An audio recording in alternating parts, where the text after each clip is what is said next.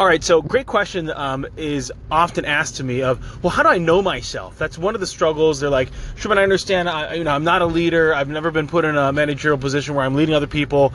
And then even when I was, I didn't necessarily know like what to do because I don't, I don't really know myself. Sorry about that. Totally just got a little dry throat there. And so what I would say, it's almost counterintuitive. In order to know yourself, you have to do things that you don't normally do. You have to be totally uncomfortable in order to find out things about yourself. Because here's the thing, you don't need to go backpacking in Europe. You don't need to go take meditation, although meditation can be powerful.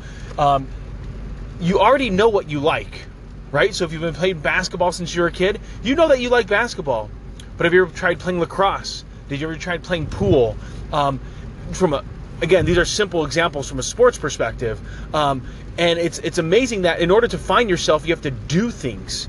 It's as silly as it might sound, as obvious as it might seem, is that by putting ourselves out there, by doing something slightly different, you find that you know more about yourself. So if you've ever ran into anybody that maybe like served like a mission and they went out to a different country, heard a different language, experienced just a different way of life, they have a tendency to view things much more differently about themselves because of that experience. Or it reminds me of the same thing of people that are in the military or the Peace Corps, because they end up going to places that are totally foreign to them. Where if you grew up in, Chicago, USA, and all you knew was basically a 20-mile radius with the occasional vacations here and there, you don't know the world.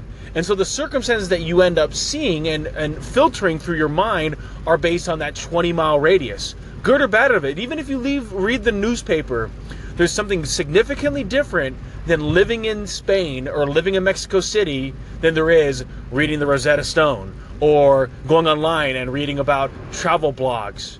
Although that's definitely a step in the right direction, it's understanding, that old phrase that there's a picture speaks 1,000 words. Well, a moment in time in that specific place is a sermon, right? Is literally a lesson to be learned. And so I think each of us, now let's say you're like, well, sure, I can't go overseas. I don't have that kind of finance. I don't have that kind of time. Understandable. I get it. What can you do right now? When next time you go grocery shopping, do you still cook the same recipes? Learn something different. Find out that what you could do with jicama, which is like jayamaka or whatever, how it's spelled. But you've never cooked with asparagus before. Figure that out. You've never had, a fruit before, like mangoes. I was shocked. I ran into a friend from Arizona, and she's like 36 years old. Never had mango before. What? Are you serious? Mango. Very good. Super common tropical fruit. Delicious. Amazing.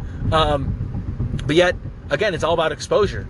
And so that's where I think we find growth. And it's amazing to me how oftentimes we embrace the familiar, we embrace the comfort, because that's what feels good. Putting ourselves out there in an uncomfortable way allows us to grow, and to be quite honest, allows us to fail big time. The reality is you decide to go to the grocery store and buy a whole bunch of different fruits and vegetables that you don't know what to do with. All of a sudden, it's going to make you uncomfortable in that you need to find out recipes now. You need to either go on YouTube, you need to talk to a friend, you need to consult some kind of food blog, or all of a sudden, befriend, someone that's maybe a local chef that can teach you how to cook. And all of a sudden, you're going to make something, and it might taste okay. It might taste great. It might taste disgusting. It's in that moment that it tasted disgusting that you'll realize you need to learn something of what not to do. You shouldn't have boiled the crap out of jicama. It did not taste good. You should have tried to make it like mashed potatoes, because it doesn't work the same, right? Whatever it is that might be for you. And I find for a lot of us that if we end up getting stuck in the same motion, right, of doing the exact same workout, of going to the exact same gym and doing the exact same thing, eating the exact same food, talking to the exact same people about the exact same conversations, we don't find ourselves growing. So you learn more about yourself when you do things that are totally foreign to you. Terms out. All right. So luckily, in my upbringing, I was taught to embrace change, embrace the nuances of life, and so that's really where I come from. I come from that mentality of recognizing that new things can be great. You can really enjoy those things that are uncomfortable to you. And so that's where I want to really share that message with you, is find opportunities to be able to make yourself uncomfortable and enjoy it, right? So if you think of, and start simple, right? So it could be as simple as the route that you take to work. How many times have you gotten there to work or from home to home and you're like, oh my gosh, how the heck did I even get here? I don't remember even driving. That's the problem. That's the rut, right? And so look at a way that you can take a different way route to work. Even if it's 3-minute change, your mind will be utilized in that moment.